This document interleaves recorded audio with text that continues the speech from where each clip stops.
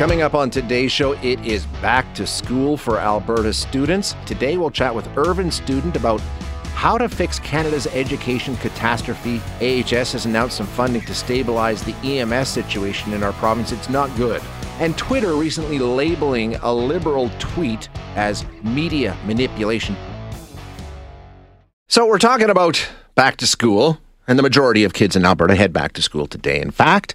Now, there's no question, nobody can deny that the last year for sure, and year and a half really, of education has been, well, it's been chaotic. It has not been normal in any sense of the word, and obviously there's going to be issues surrounding that. Now, our producers came across a great piece, How to Fix Canada's Education Catastrophe in 5 Steps. Catastrophe is the way it's being characterized. And no doubt, for some students, it is. There's no question about that. So what do we need to do? We're trying to strive for a normal year of schooling this year. Hopefully that's what we have, or as close to normal as we can get. But what have we learned over the last 18 months, and what do we need to do to make sure we get the best out of this year? The author of the piece, Irvine Student, is president of the Institute for the 21st Century Questions, chair of the Worldwide Commission to Educate All Kids post-pandemic, and editor-in-chief and publisher of Global Brief magazine. He has a book coming out called Canada Must Think for Itself, 10 Theses for Our Country's Survival and Success in This Century. Irvine, thank you so much for joining us this morning. I appreciate your time. My pleasure. Thanks for having me, Shay, and hello to everyone in Edmonton and Alberta. When we talk about the last year and a half, and you characterize it as a catastrophe, and I think, for some kids, there's no question about it, and some of the numbers we're going to talk about in your piece blew my mind. I had no idea. But when we take a look at the way the last year and a half has gone, why do you call it a catastrophe? I mean, what are the major issues that leap out to you as this is a really bad situation? It's been a catastrophe at the level of the individual, the students, the kids, the most vulnerable population in our country in terms of their inability to speak for themselves and their need to be prepared for the post-pandemic world. And it's been a catastrophe for the country because if we don't have an educated population that's ready for the post-pandemic world, we just cannot survive and succeed as a country. So it's been catastrophic because we've neither thought about the kids, their individual well-being, their survival, and the general success of the country in a world that will be far more difficult. While other countries have continued to double down on both fronts, they've continued to educate their children, and they know that they have to be over-prepared for what's to come. Let's try and define what the last year and a half has meant in terms of some of those things you just talked about, how it's affected the kids and how it's affected the country at large in terms of what we've missed out on and what we, for lack of a better term, messed up on for the last 18 months. Let's define exactly where the problems arise. So what happened, Shay, to be clear for all your distinguished listeners, is that in March of last year, across Canada and in much of the world, we had the largest improvised policy and public administration action in modern history. That is, schools were closed almost everywhere, at least for a short period. Now what we understand is, as soon as school closures happened, and in most cases they happened with good intentions, death occurred. And the death had nothing to do with COVID. It had to do with kids who were all of a sudden ousted from school systems.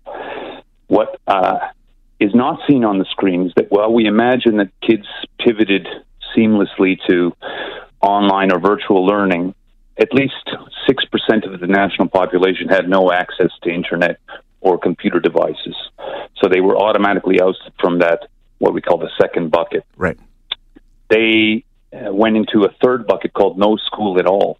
And they stayed there the longer school stayed closed. And in Ontario and other parts of the country, Alberta a little bit less, where you had prolonged school closure, they stayed there for a long time. But even those who were in the second bucket in virtual learning, if they were in an abusive home, if they were in a very poor home with economic pressures, if they were in a home with illness, if they were in a home in which nobody spoke English or French, the language of instruction, they were quickly ousted to the third bucket. And finally, I think the darkest category of ouster was high school and middle school kids for whom learning online after 2 to 3 months would lose all purpose. These are kids who could have been top students, captains of your hockey or soccer team, basketball team, And online, all they had to do after 2 or 3 months was turn off the Zoom call, and that's it. They were out in the ether. We were still online. We imagined that they were enrolled, and life took its course. Yeah. And over time, they stayed in the third bucket. So now we have, Shay, these are the figures that shock. We calculate about 200,000 kids in the third bucket, no school at all in Canada, most catastrophically in central Canada, a little bit less in western and northern Canada. We have to get these kids back. That is insane. They will, 200,000 kids that had no education whatsoever. That have had, that are in this third bucket. They have, at various periods, been ousted, I would say permanently, into this third bucket of no school at all. Nobody looking for them. No one in many cases aware that they're in no school at all. And we imagine that somehow they're just either going to fare well in life or they're just going to come back as soon as we open the school. But that's why we started this commission, because we realized the problem starts here in Canada, in one of the most advanced countries in the world, in its leading provinces, no less. But it's a global problem because, as I mentioned, across the world, schools were shuttered and no one understood what would happen as soon as you shuttered. So the number around the world we calculate is 500 million kids in this third bucket who were just in our schools last year, if you imagine. So this is the future of the country. These are young people. 200,000 is a massive quantum, and these are regular kids, poor and rich alike. They would have been in our hockey rinks just a year ago. Unbelievable. Okay, so you've laid out 5 things that we need to do this year to make sure that we start to address some of these problems and make sure we don't repeat any of these mistakes. Let's start with it. First of all, and I guess the obvious one, never, ever close the schools again, right? Never close the schools again, ever, under no circumstances, unless there's war. And I mean that literally. Unless there's an invasion right at the doorstep of the school, we know that the school closure immediately results in permanent ouster, and these kids will die young, if I may use very un-Canadian language that is understood by other countries. So never, ever close the schools under any circumstances. So that is for clear message for our premiers, our education ministers, and critically for our chief medical health officers, who are, in many cases, forgive me for being direct, operating beyond their ken. They are not operating in an area that they understand. They are closing systems they do not see and do not understand to the death. So that's the first step. The second one is that we need to find these third bucket kids. Yeah, we got to reach out to them kids and get them back in the fold. It is, and if I may implore Albertans and colleagues and friends in the West, it must be a door-to-door operation, as is happening in other countries, in the U.S. as well, where they have 15 to 20 million third-bucket kids. These are regular kids, but you're not going to get them out by just saying, come back, or sending an email, or saying school's on. They've moved on in many cases. Some will come back if we do the return to school properly, but many will not, and that will have very dark outcomes. So that is urgent, is time urgent, in the coming weeks, coming months maximum. We need to get them back because there's a short window after which life goes on. But when you want to go to the other steps. Yeah, no, the next point is kind of interesting because we're sort of talking to people about going back to school and how it's going to look. And, some governments are putting in plans to sort of see if to do assessments and find out where we are and do any catch up and stuff like that. So it's sort of we'll see how it goes and we'll adapt as it goes kind of a thing. Your third point is no. We've got to hit this running. We've got to go full on from day one. That's right. For 2 reasons. One is, first of all, the language I use is that the return to school, back to school, and happy back to school to everyone in Alberta. I wish you a great year. The return to school must be hyper-energetic. It must be full-on. No conditions, no theater, no zombie language, no zombies. Full-on. It's got to be the best year of their lives, and it's got to be promised as such. It needs to be warm. It needs to be contentful with standards and play and extracurriculars. Everything short of that gets us, it consolidates our catastrophe. And that is what our medical health officers and our politicians often, unfortunately, still living mentally in 2019 don't understand, which is that we have 2 problems with the schooling that have occurred over the last 2 critical problems over the last year and a half. One is huge problems in learning losses across the student body that's remained in the system. And the third bucket, and you cannot address either of these two problems with schooling that is short of hyper-energetic. So the return to school must be full-on, energetic, enthusiastic, with zest and zeal. It's got to be a national mission. We got to educate these kids to the nines, and we got to promise them that. So the greeting at the door must be warm. Welcome to school. Welcome back. We're happy to have you. We're off to the races. This will be the best year of your lives. We will not destabilize. And I want to say the reverse is true, that those who threaten to destabilize schooling, close schooling, threaten to destabilize the schooling of any individual under any conditions, now operate in the realm of policy crimes, because they will send the kids to very dark places in life after they reach adulthood. So that's the third one. Well, I think most people have come to the understanding that we need to keep the schools open, right? I think that's sort of the consensus that we've reached at most levels. And, from Fauci to Tam to they've all said the schools need to be the last thing to close, and they shouldn't close. And so hopefully you're right that we won't see that reversal coming back. But once we've got the kids in school and we've got them charged up and we're ready to go, you're saying we need to focus on excellence. But a lot of people are talking about we need to do catch up. We need to make sure people are ready to go. You're saying no, focus on the excellence here. Well, the fourth point is very much that, which is let's stop playing defense and let's not say we're doing it out of an abundance of caution. This is zombie language that will consolidate the crisis. We need to double down on excellence and quality because we're behind. We're behind as against a world that will be that much more difficult for our kids. So we're feeding them to the wolves if they're underprepared, undereducated. That's our current reality. Recognizing that, we have to say, well, we have all this catch-up. The world of tomorrow is much more difficult, and the leading nations have continued to educate. So where are we? If we go hyper-cautious, zombie schools, as I call them, with no standards, no play, threat of closure all the time, then our kids will not survive and not compete in the world to come. That's just a strategic fact. So double down on offense, excellence.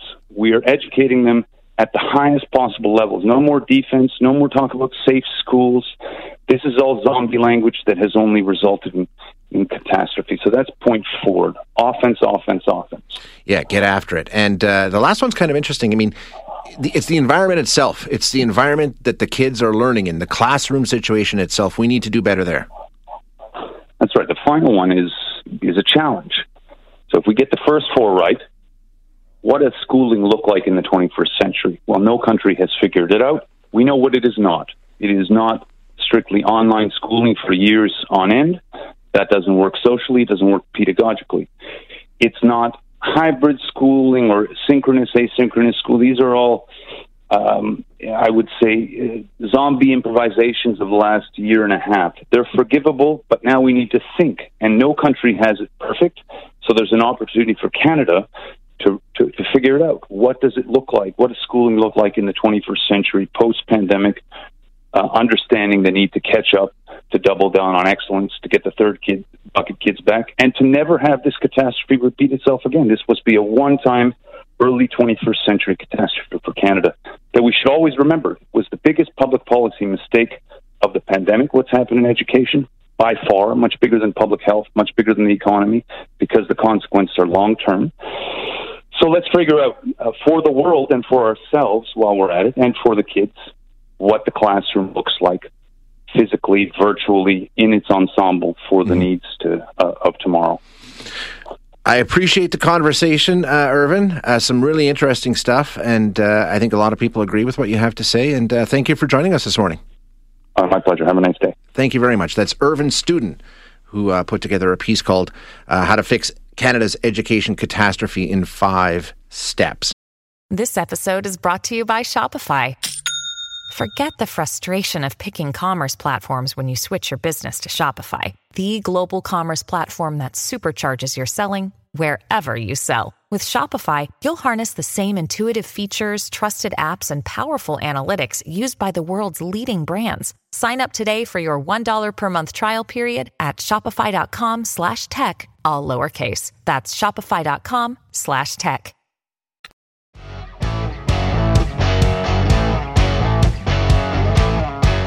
there's a story that we have had a lot of people saying, hey, can we find out what's going on with EMS in this province?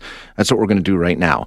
A lot of things happening around the EMS file right now. There was an announcement this week by the province that they will bring in $8.3 million in new funding to make temporary EMS positions permanent. There's 70 positions that will be made into temporary full-time and 30 full-time positions hired in Alberta's two largest cities. So the province is taking this step. We're going to chat now with Mike Parker. Mike is the president of the Health Sciences Association of Alberta. Mike, thank you for your time this morning. I appreciate it. Hey, good morning, Shay, and thank you. So, okay, let's just break down this announcement. $8.3 million in new funding meant to stabilize the EMS service in our province, which we know is facing some big issues. Will this do the job? Will this help? It's a great question, Shay. The 8.2 they've touted as new funding. I got to say that it's not new. It's a replacement for the cuts that they put in 2019. So they've been running these extra units unfunded. They went over budget, for lack of better terms, and what they're doing now is just covering those deficits. So this doesn't change. There will not be a single additional ambulance added to the system. This is only paying for now what they've been trying to do since 2019 when they cut the funding under this current government. Okay, so we're talking about basically trying to maintain what's in place now, which we know is facing some pressures automatically. So it's not actually expanding it. What about, they do mention here, 70 casual positions go to full-time and 30 full-time hired in Alberta's two largest cities. That's correct. Those were hired in 2019, right? I think even prior to 2019, Shay, I don't have the exact for you and the listeners, but what I can tell you is that those 30 positions have already been staffed by casuals being worked full time anyway. Okay. Didn't have benefits, didn't have a pension, so they're changing those to a full time, and the 70 from what I'm getting run until spring of 22. So the question is, what happens in the spring of 22? I guess we'll just roll those folks back to casual. I don't know what's going to happen here.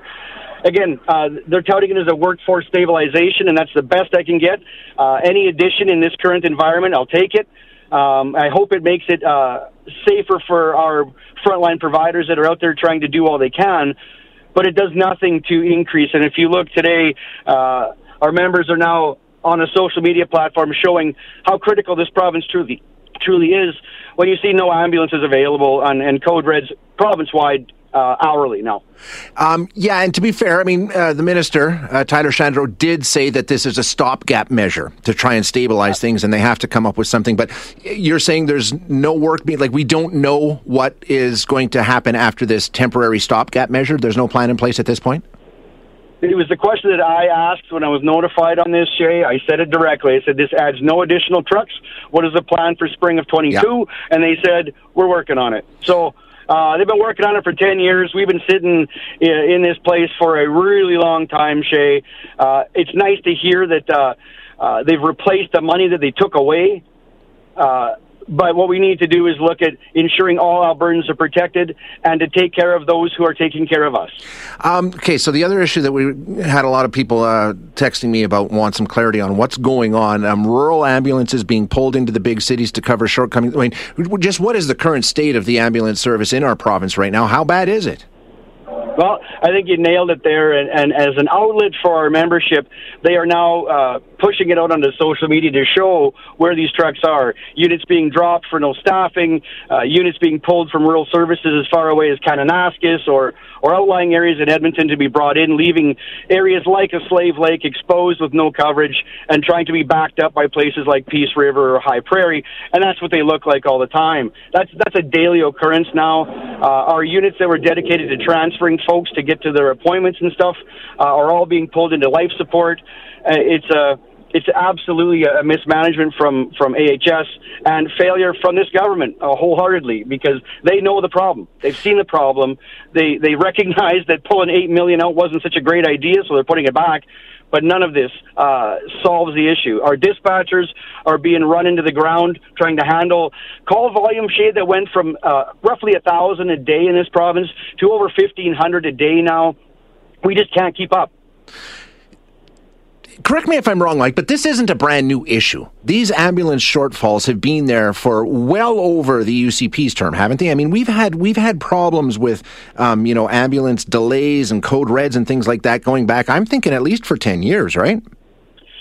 I would suggest since the start of my career in '96. Okay, but, for sure. Yeah, no, the code red issue, the resource to match call volume and population growth has been a concern forever. Yeah, and I've heard the blowback saying all we want is more members. You know what? I don't need more members. I have a lot of members that need my attention right now under other announcements that are going on. What I need is the province to protect our citizens and the province to take care of our first responders on the front lines by ensuring they have the resources needed to do their work. That's what I need. Okay. Mike, I appreciate you giving some insight as to what's going out there. Thanks very much for your time. Jane, stay safe, and thank you so much. You bet. Thank you very much. That is Mike Parker, who is president of the Health Sciences Association of Alberta. And whenever we bring on a union rep, we get the same text from people. Of course, the unions just want more members, and the unions just want more money. And as Mike said, he's heard that before. And I think, it's easy to just dismiss what Mike has to say by saying, it's just a union that wants more money.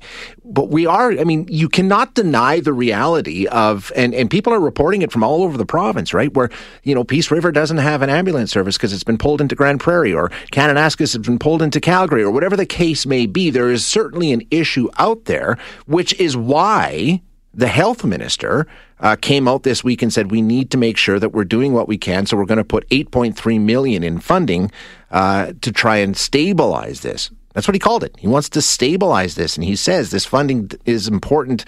Tyler Shandro said we need to do our best to support our paramedics and all healthcare workers now, as we continue to see high demand on our healthcare services, and this decision by AHS should provide some tangible short-term relief as we work on long-term solutions. So the health minister is not saying this guy's out to lunch and doesn't know what he's talking about. He's recognizing there is a problem. If you're looking for solutions, you are recognizing that there is a problem.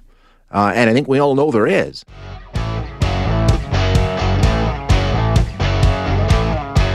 Right now, though, we're going to talk about social media once again. Yesterday, we talked about Facebook, and I think the overwhelming message was, stop it. Stop with Facebook. It's not a credible source for anything. It's just not, period. Twitter, where does it shape up? Same thing. Okay, Twitter can lead you down some rabbit holes as well, but we're going to talk a bit about the unusual step they took. But anyway, we're going to be talking about social media in the election campaign and how much of an influence it can have. We're chatting with Angus Bridgman now, who is director of Canadian Election Misinformation Project, which is monitoring what is happening online during the election. Angus, thanks so much for your time today. Appreciate you joining us. My pleasure. So I guess let's start with the big news that came out of Twitter during this federal election campaign. Of course, they took what is a pretty rare step of slapping a manipulated media label on a tweet by Chrystia Freeland. I guess the manipulation was she didn't include the full answer from Aaron O'Toole, where he did support public health care, universal health care, and then said he was open to some private components. That's the details of it. But it became national news that Twitter did this, just their action. Essentially, when that happens, doesn't that just make it a bigger story? Like, people probably wouldn't even have known this had happened for the most part. Yeah, so that's certainly true. Generally, when Twitter labels something or Facebook labels something, it does actually have a slight suppressive effect on engagement. People see that label, makes them less likely to share it. But in this case, it's the first very high-profile, during a Canadian election, very important minister. Twitter labeled this, and it blew up and made the news cycle. It was sort of 3-4 days last week. This was everywhere. We did some sort of research on this, and that looked at sort of social media engagement metrics as well as some surveying. And what we found is that about 10% of people who had seen the story actually saw it on Twitter.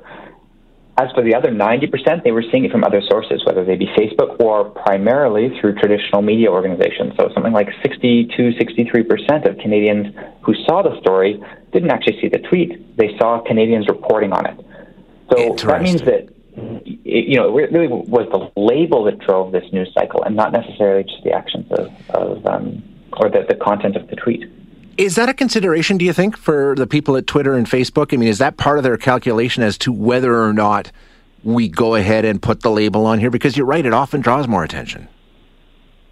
So I think actually in this case it wasn't part of it. You saw sort of some ambiguity about this. So initially the French language version of the tweet was flagged, and then the English language one was after. The way this often works in these companies is it's sort of algorithmically motivated, but ultimately it's just a fact checker on the end, and they probably saw, okay, this video has been spliced a half dozen times, this is manipulated media, and flagged it. It wasn't likely a larger decision by somebody in the upper echelons of Twitter. However, given sort of the firestorm that went around this, social media companies are going to have to be very careful going forward about what they label.